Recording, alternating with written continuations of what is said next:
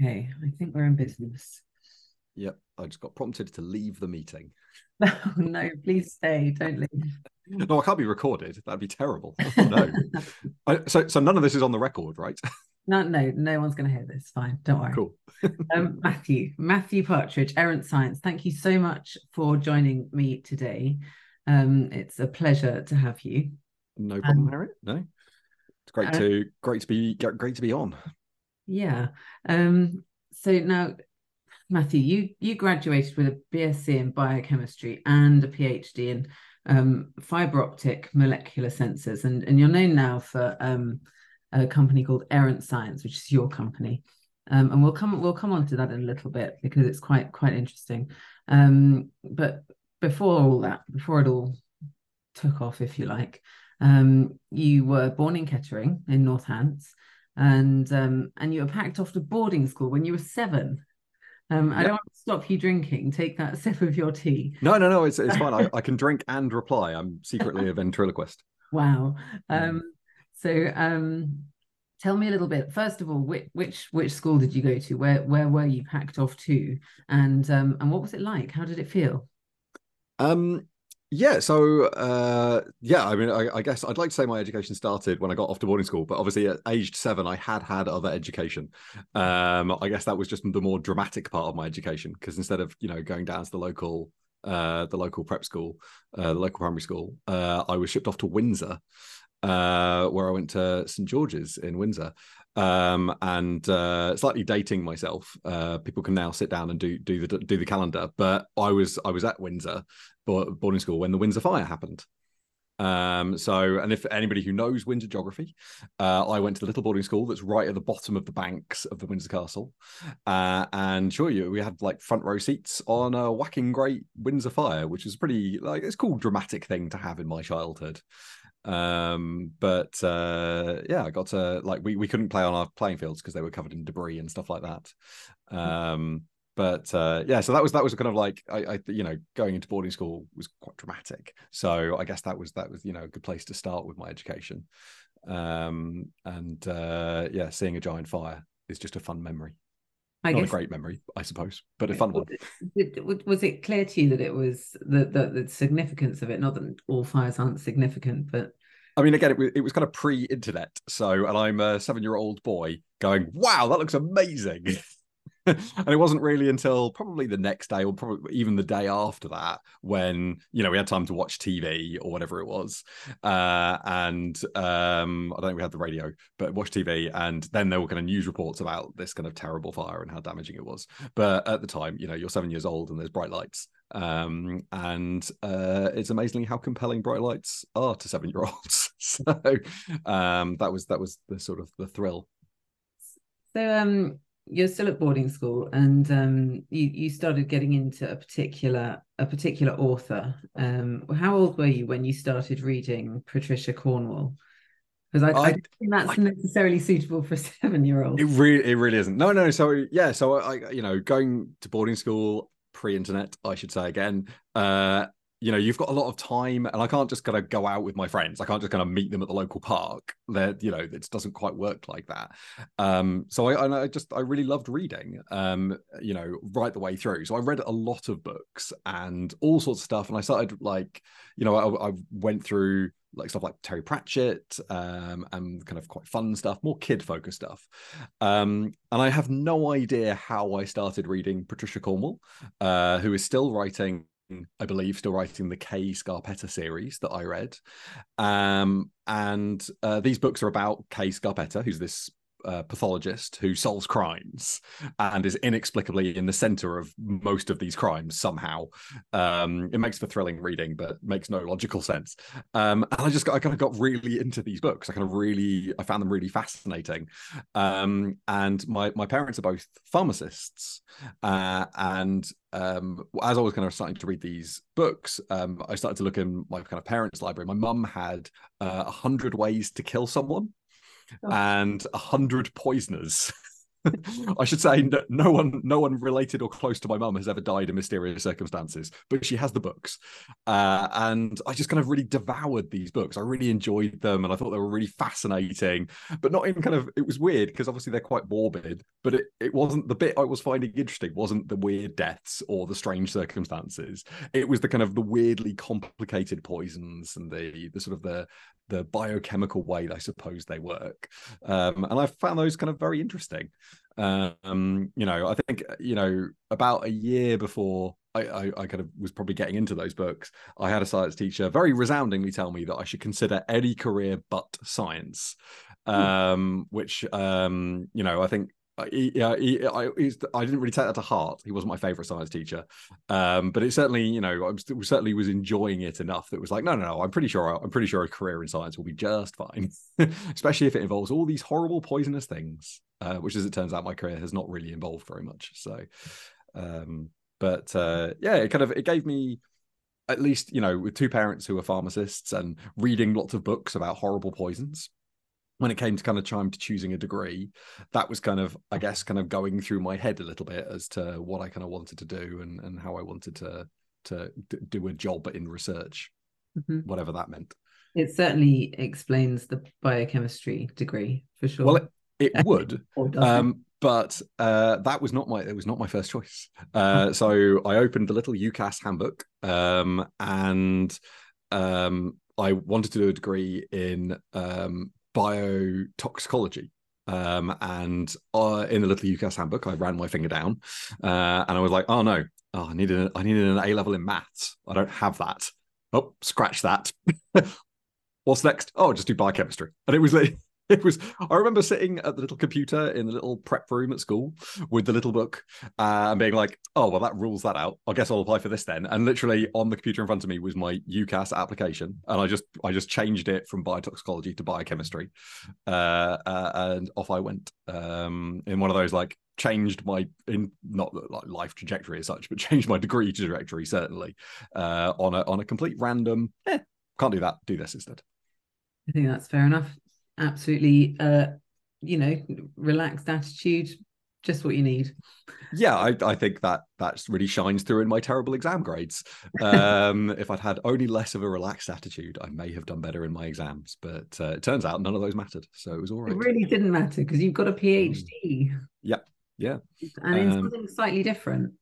Yeah, so I did my bachelor's at Lancaster University, which is a lovely, if very grey, rainy and damp university. And then I did my degree, and I was kind of like, well, this is fine, but I kind of want to go and do a job. So I actually went into industry for about 5 years before going back to academia to do my PhD. So I spent 5 years making diagnostics and then doing a little bit of consulting and stuff like that. So back to the biochemistry. You didn't have any teachers there. This is at Lancaster. You didn't have any teachers there telling you this wasn't the future for you. Not really. I mean, I was one of, I don't know how many cohorts. I'm not sure I had many teachers who even knew who I was most of the time. Okay. I mean, especially because I think I had a supervisor to do my dissertation, but he left halfway through. So like, it wasn't, I didn't really leave there, on first name terms with any of the professors. I didn't in any way kind of shine out. I suppose I got my degree, and I had a great time. It was lovely. So I made some good friends that I'm still friends with now, 20 something years later. So that's all right. But there wasn't anybody who told me I still shouldn't consider a career in science. I think they'd at least resigned the fact that I was probably fairly committed. Being there doing a degree in biochemistry. Indeed, quite keen. So then you left there. Your first job was, as you said, the diagnostics. So you were doing rapid blood tests for prostate cancer. Now that presumably was lab based. It was, yeah. So so at university, one of the subjects I hated the most was immunology. If you've ever studied immunology, I found it tedious and boring. So obviously the first job I got was in immunodiagnostics. What did you find so boring about? I don't know. I think it was just the lecturer was boring. I don't know. I just remember really not liking that module, and then ending up that was my job. In that way, because when you leave university, especially for lab jobs, you just want a lab job. I wanted to work in a research lab, and you don't really know what. I didn't really know what I wanted to do. I didn't really know what I could do. I mean, biochemistry is a very broad degree, and there's a million jobs you can do with it. And fresh out of university, you don't really understand what it's like to do a job. So I just kind of fished around, and eventually I got offered a job doing this, making what are called immunodiagnostics, which now the entire world knows very well because it's the same technology that's behind the little COVID rapid tests. It's the little lateral flow strips. Which back then the only people who would have recognized it were people who were testing if they're pregnant, which is also the same technology. But yeah, so for a number of years I worked for a little company called MediWatch, which I think has changed hands and been sold like 3 times since then, so is now no longer called that. And they were making a 10-minute prostate cancer test using finger prick samples. So when I came in, it hadn't gone to production yet, it hadn't quite finished development, so it was a bit of like day-to-day in the lab, testing them, trying out different antibody formulations, trying out different strip shapes, that kind of stuff, and trying to build a better test. And then there was a bit of make the test something we can mass produce, and then there was a bit of test the test with some real people.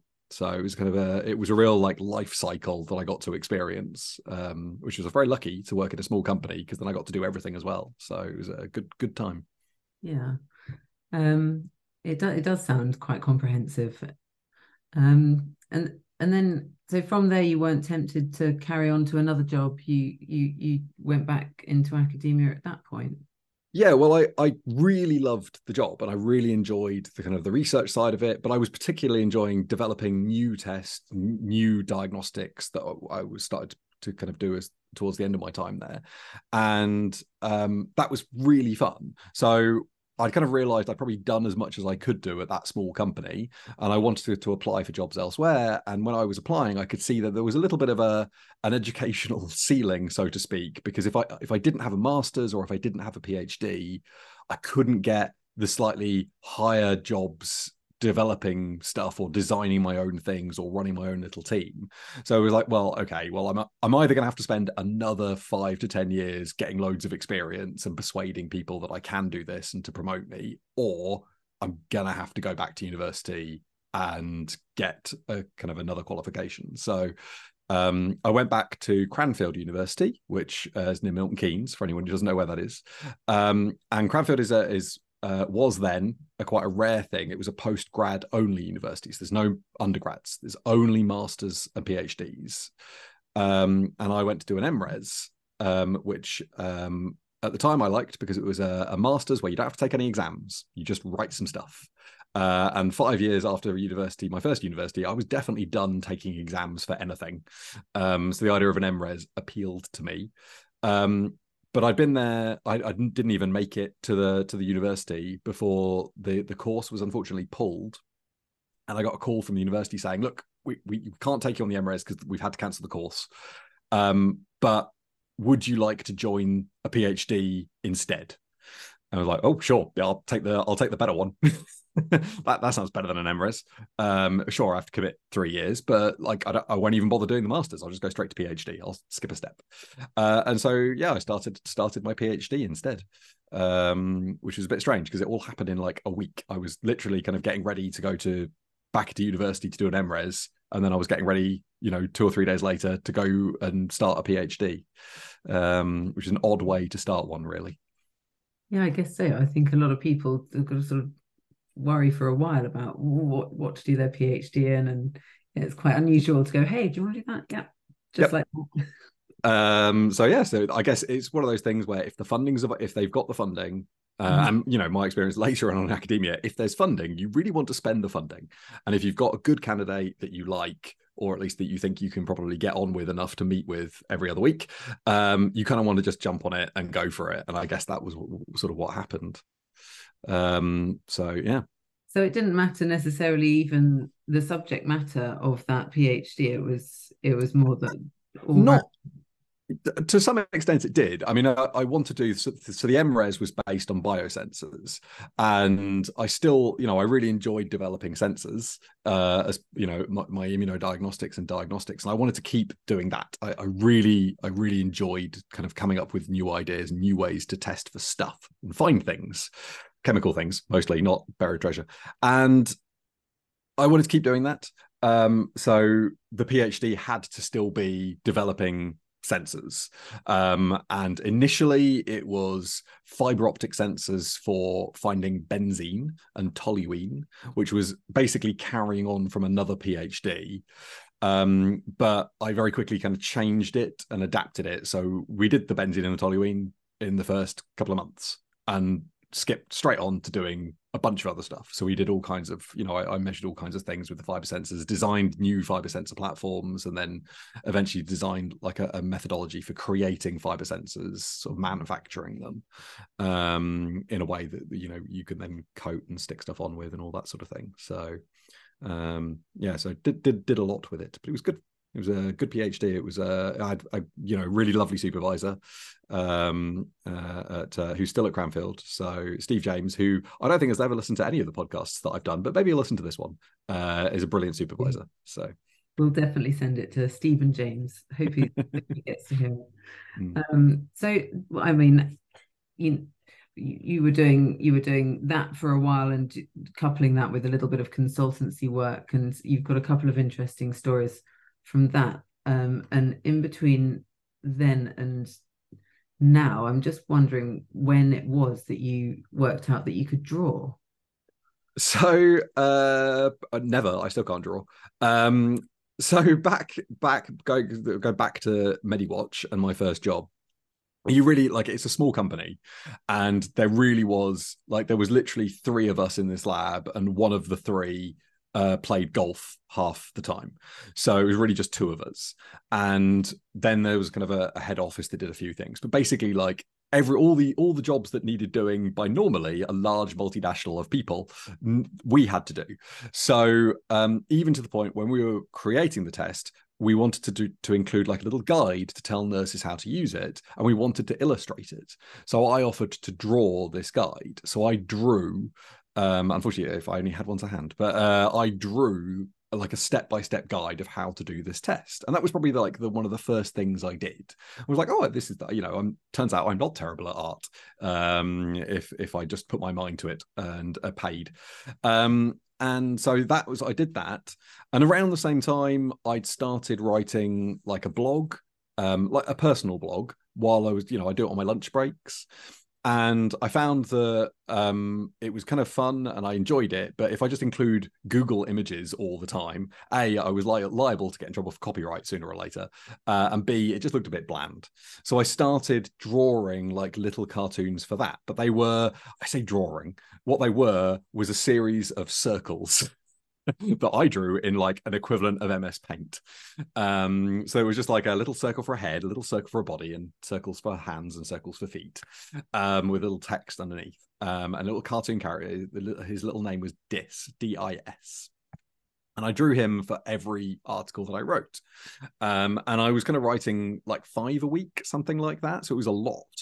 And I did these cartoons to go with it, and so that was the first kind of cartoon character I made, and I kind of liked doing that. That was really fun, but it was it was quite time consuming, and towards the end of the job, when I was doing some of the consulting, I kind of ended that, but it was enjoyable, and the 6 people that read it always said lovely things about it, and so I kind of that was always in my mind, and then towards the end of my PhD, because by that time it'd been about 5 years since I'd stopped doing the blog, I was like, well, it would be, social media is growing ever faster. It'd be really good to have a departmental blog to kind of talk about all the things the department does and kind of show off what we do. And I've done blogging before. I can do blogging. So again, I started a blog for the department, ostensibly, and then within about 3 months it became clear it wasn't really the department's blog at all, it was my blog. So what was engineering photonics blog became Errant Science. So the first few articles of Errant Science were originally engineering and photonics articles, and then it morphed into this other thing, and then just like before, I realized that articles are fun, but articles are way more fun if they're illustrated. And so I stuck a little cartoon character in, which at the time, started to be little hand-drawn circles on a little paint program. And then it got to be sticky notes where I'd drawn something and taken a photo and then just attached that image. And then it became sticky notes where I'd taken a photo, I'd then manipulated it to look a bit more computery and put that in. And then it became drawn on like a tablet, an iPad mini, and it just kind of very slowly kind of migrated. And now the blog barely posts and the cartoons are daily. The cartoons have taken over. We're long past the origins of the blog. The cartoons killed the blog. The blog is dead. But people like the cartoons more than they like my writing, which is fine. I've learned to accept this. It's only been 15 years, but I'm eventually coming to terms with it. It's nice how the technology kept pace with the evolution of that journey. I think it was more the what I could afford.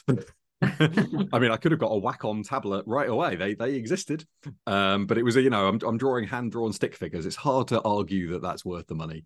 But yeah, it slowly increased. I put more work or more money into it. The more people were reading it to some extent. So it was like, oh, I should probably make these half decent. So I'll ask you a little bit more about the cartoons and Errant Science in a minute. But we just skip back a little bit back to the consultancy work you did, because you had a couple of quite interesting sounding clients. Yeah, so after I worked at MediWatch, I obviously got the MRes place quite many months beforehand, and so I handed in my notice, and I got offered by two people who worked quite close to me and who I knew quite well some consulting work, and one of them was an artist called Jane Eden. She's a brilliant artist. Everyone should immediately Google her. Please pause the podcast. We'll wait. And she specializes in beautiful art that kind of is looking at biomechanics, I suppose, in some of her art pieces, but in other art pieces is looking at does a lot with birds and things like that as well. But one of the things that she'd been commissioned to do at the time was to create bollards that had little dioramas in them. So you would peer into the little hole in a little viewfinder in the bollard, and inside is like a little diorama. And so yeah, and so that was one of the projects she was working on at the time. Where were those bollards? They are in Wales. Gosh. I think they're in. I believe they're in Cardiff. They're in Cardiff city centre. But they've been there a long time. So I think they're still doing well. They're like art installations. No, they're bollards. They're regular bollards around the city centre, but they have little view holes, and you can peer into them. But there's signs up and stuff. They're very well signposted. But yeah, they are absolutely brilliant. And she was working on another project at the time with Kew Gardens, with the Economic Botany Collection, which is again another brilliant thing that everybody should immediately go and read about, because the Economic Botany Collection at Kew is a fascinating scientific trove of mad things. But she was working on doing an art project with that, so she paid me to do a whole load of research into all these weird artifacts from the 1800s. So that was really great. And then alongside that, there was a synthetic chemist who was interested in a number of little projects that he wanted to get done but didn't have time, and so he paid me to do some contract research developing ways to test the quality of a pap smear chemical. So the chemical behind the way that pap smears are done, he wanted to develop a test to prove that it was good, that it was a good chemical when you've got a good batch or when you've got a bad batch, so that there can be better quality control, so that pat labs can make sure they're doing the best quality tests they can do. And so yeah, I did that as well. So that was a really fascinating little project. It does sound it. And just to clarify, PAP is the smear test. It's the smear test, yes. Yeah. And that PAP is short for the name of the person who devised it. No, it isn't short, but isn't it short for papilloma? I can't remember. Yes, no, I don't know. Can't remember that bit. Okay. I can tell you all about the stain hematoxylin and its oxidation rates, which is the chemical bit. I could do that bit. About the chemical bit. So I got to do, two quite interesting things. Again, really kind of fun, different projects, but still science and research. And the 1800s was stuff particularly was just, I'm a massive nerd for the 1800s kind of science era. A big part of my PhD thesis and my literature review, I wrote about the development of fiber optics in the 1800s, which was really fun because I was a biochemist working with physicists, none of whom knew any of that story. And it was like, well, you should know it. It's brilliant and fascinating. And then on the back of kind of some of the stuff that I'd researched my thesis, I did a show at the Fringe all about how fiber optics can destroy or save the world. And it kind of tells you the story and the history of fiber optics, but through kind of ways that those fiber optics can do amazing things now. So it was kind of a bit of an outreach thing and a bit of a stand-up comedy thing up at the Fringe, which I did twice. So Wow.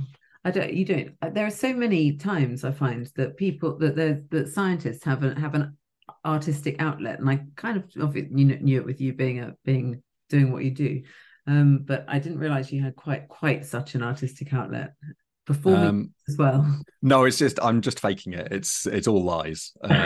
So you're just pretending that I have an artistic output. Okay. Yeah. Well, we'll carry on pretending for a minute then. Luckily, no one in the audience rumbled that I was still pretending when I was on stage, so it was fine. Got away with it. So now you've got quite a lot of experience now under your belt, a lot of education, a lot of qualifications, a lot of fun by the sense of it. And you decided to set up your own company, Errant Science, which you've mentioned. Tell us about the name Errant. It for itself, but I don't want to make assumptions. So first thing about the name is for quite a long time, and I say a long time, I mean like 3 years, I didn't pronounce it errant. Everybody else does. But Okay. it's not a word you hear very often. So I would mispronounce it errant. So errant. So it's quite hard to say it the wrong way now. I've kind of eventually got myself out of the habit. So for a long time, I couldn't pronounce my own website. But I chose that because I needed a brand. It needed a name. I needed to choose something. I wanted it to be something science because I always wanted it to be about science. And I chose errant because errant. I chose errant because I thought the idea of kind of errant knights who kind of would go and just do random stuff. They weren't really married to any particular place. They would just go from place to place doing sort of almost not quite knights for hire, but sort of random quests. And then it's the it has the double meaning of to be errant is to be an outlier. It's to be different, which again it fits quite nicely with a blog that I think whose tagline I can't remember if it still is, but it was for a long time. It's an irreverent look at science. It's designed to be like a silly send up of science sometimes or life in research. Lovely. It's a lovely story how you got to that name. I really enjoy it. And tell us a bit more about the company, what you do there, how it works, and who you work with. So I mean, I guess the company is the end of not the end of it, but where we are now with it, because it's taken a very long time to evolve into that. So it was a blog I was doing, in my spare time, and cartoons I was doing, in my lunch times and things like that. And then, over time, we'd get kind of the odd request to do something where someone would be like, oh, could you draw me a cartoon? And I draw them a cartoon. And then, we'd get other requests, here and there to do specific things. And then I think one year on a little bit of a whim, I decided to cartoon Royal Society of Chemistry as Twitter conference. And that is a online conference. It's no longer on Twitter. It's moved to LinkedIn this year, but until this year, it was on Twitter with lots and lots of posters that people put online for 24 hours. And I drew a whole bunch of cartoons in this 24-hour period for a whole bunch of people, and it was like a live event thing that we did. And then next year we got in touch with the Royal Society of Chemistry and said, hey, we'd love to do it again, but it was so much work. Could we have something for that? And they were like, yeah, sure, we'll pay you for that.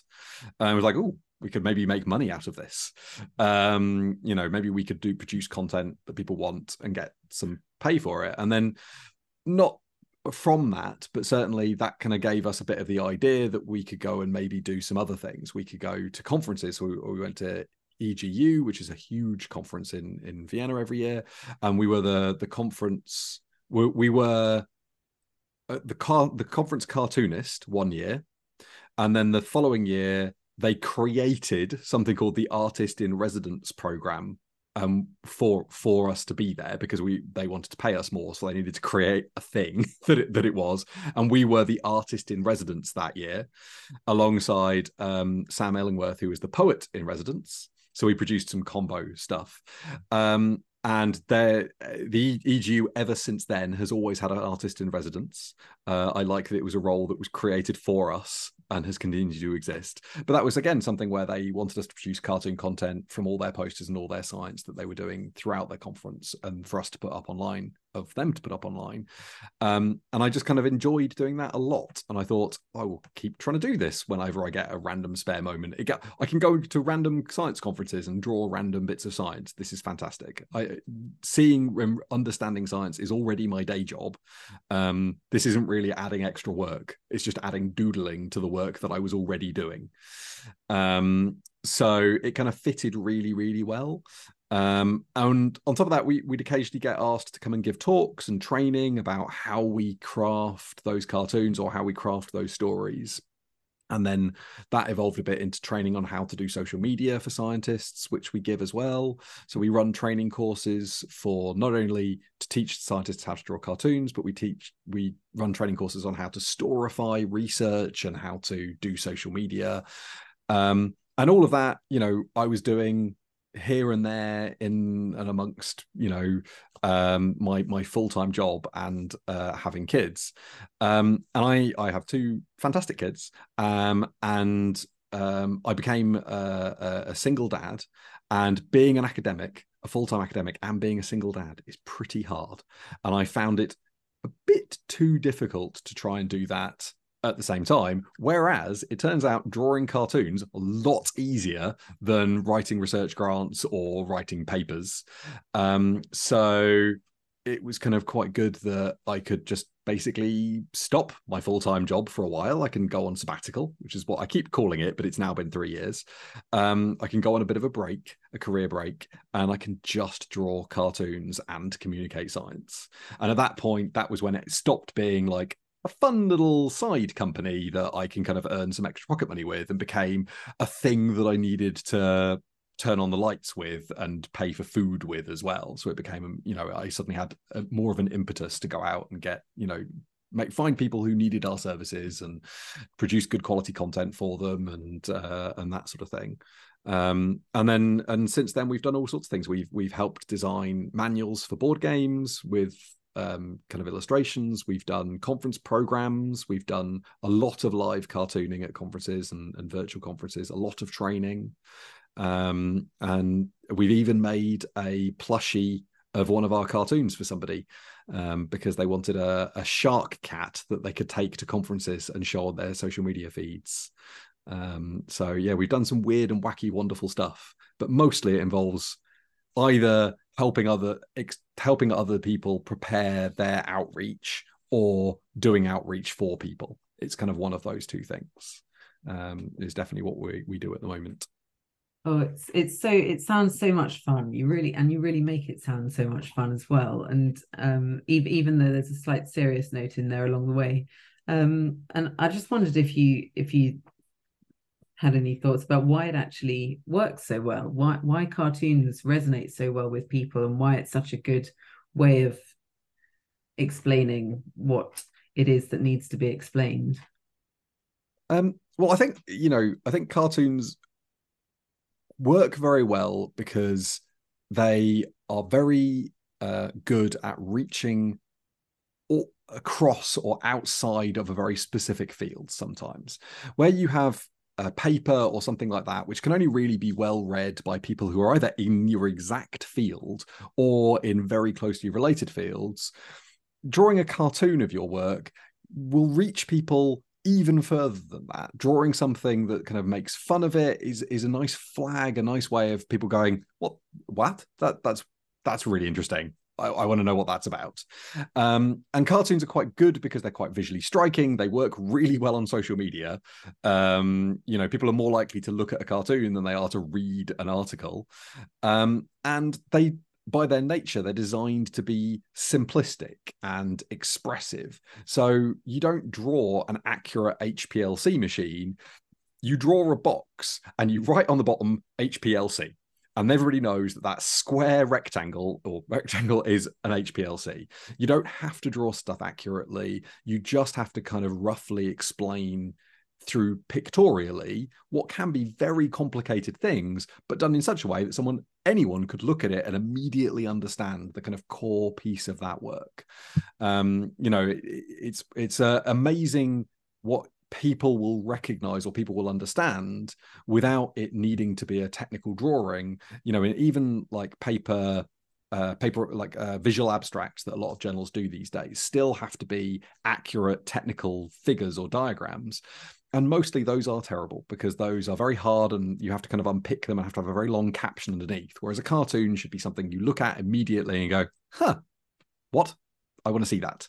I want to know that. I want to understand that. Or, oh, I kind of get what they're doing. It should have one very clear, quick little message that just resonates with people. And that's what we try to draw. And that's what we try to teach people to draw as well. It's all about that, keeping it simple. I'm not sure when our next live training session is, so I can't even plug it, but we'll do one eventually and everybody can come. But at some point we're the ones that we're doing at the moment are all in-house, so for other people, but we do public ones from time to time. Brilliant. Well, we'll look out for those.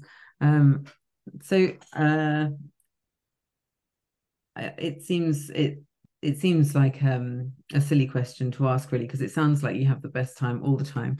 But I wondered if you had a particular fond memory of doing the lab work. Oof. I really loved lab work, and I'm really like, even though I do the cartooning now full time and I love it to bits, I really enjoy it. I miss the lab terribly.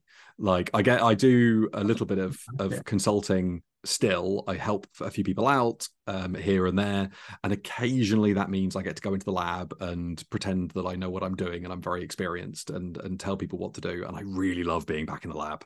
It's like occasionally they'll say, "Oh, we're sorry for taking up all of your time." It's like, no, please let me stay here longer. I'll stay. Let me stay overnight. So I really miss the lab, and like I look back at my years in the lab really, really fondly. But all of my really good, like really amazing memories are proper, like when I had like eureka moments when stuff like worked. Like just I had a bit of a random idea the night before and I came into the lab and it's like, wow, that this ridiculously stupid idea I had that I thought was stupid is actually brilliant and I'm a genius. I am gonna win the Nobel Prize. There's nothing I've invented is that good, but at the time you invent stuff, or at the time that little thing, you see that trace of data and it's got the little uptick where there should be an uptick, and you're like, wow, holy crap, it worked. And that is just the most amazing feeling. And yeah, it is like a proper drug. It's I've not had that sort of thing in a few years, and I still am jonesing for it pretty bad. Get like the withdrawal shakes and everything. So if you're listening and you've got a spare space on a lab bench, then get in touch with Matthew. If you make us a visiting researcher, we will come and hang out in your lab and draw cartoons of your lab. I'll just come and play with some pets. I'll be in my element, promise. Brilliant. So let's say you've got control of the future. What's your dream scenario? What would you like most? I'd like to never ever have to apply for money again. It was the thing that I hated doing in academia, like having to apply for grants and funding. I've written so many articles about the funding system in the UK and in Europe. It just makes me so mad, and it's so frustrating that it just took away a lot of time from doing research, was worrying about where we were going to get money to do research. And that is still true as a cartoonist. It's just a different kind of pressure because, as I said, I'm drawing cartoons and trying to make a living out of it. Not only do I have to worry about how to make some very obscure mathematical formula a funny, interesting cartoon, I also have to worry about whether or not I can charge someone for that cartoon, because my daughter would quite like to go to theatre, or whatever it is that I need to pay for. And it never stops being a big driving force behind either science or being creative, is this kind of perpetual looming fear of having to apply for money or having to write grants, which again we still do. Even as a cartoonist, we help prepare outreach grants for people, and so if I could wave a magic wand, it would be a magic wand for myself and for others. It would be to completely revamp all of the funding in the sciences, because the current system makes me so mad. Is there a particular project that you would like currently to get funded? Oh God, that's a good question. Yeah. So back when I first started my PhD, I work with a technology called Langmuir Blodgett, which nobody. Langmuir Blodgett. It's named after Irving Langmuir and Catherine Blodgett, and it's a very niche. It's really niche. There's only, I think at the time I was working on it, I was the fourth researcher in the UK, and during the time I worked on it, one of them sadly passed away and two of them retired. So for a brief while, I think it was just me, and then I stopped. So I don't know where that field is now, but I'm pretty sure it's pretty niche. But while I was working on it, I did a collaboration with one of the others and a synthetic chemist, and we found a particularly odd effect. And it's a really, I'm not going to explain it, but it was a very odd effect on the surface of these thin films that we were creating. And between then and when I stopped working in the university a few years ago, I would periodically go back to it and just sort of look at the data and kind of play with it, because there's something really fascinating was going on with the chemistry, like really importantly fascinating. But I need about a 5-year research grant to do it.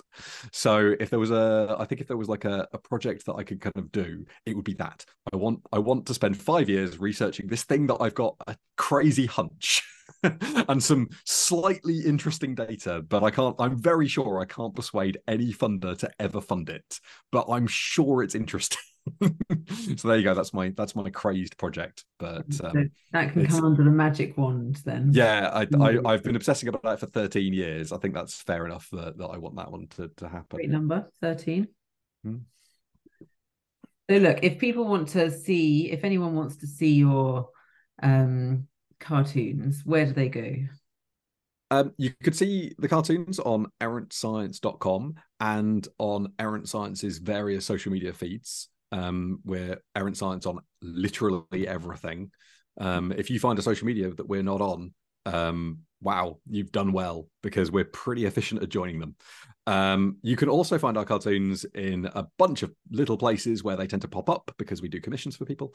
But they are in every issue of Lab News at the back with some other fun content. And they're in every issue of Lab Horizons, which is a new magazine that not only do we do cartoons for, but we also do articles for as well. So there's a whole bunch of our stuff in there. So yeah, but go to errantscience.com and then all of the other places that you can find us. Wonderful. Well, I can't wait to go and have a proper look through, and hopefully a few other people will as well. Well, thank you, Matthew. That was really, really fun. What an interesting route you've taken to get to where you are. And I look forward to seeing much more of your work henceforth.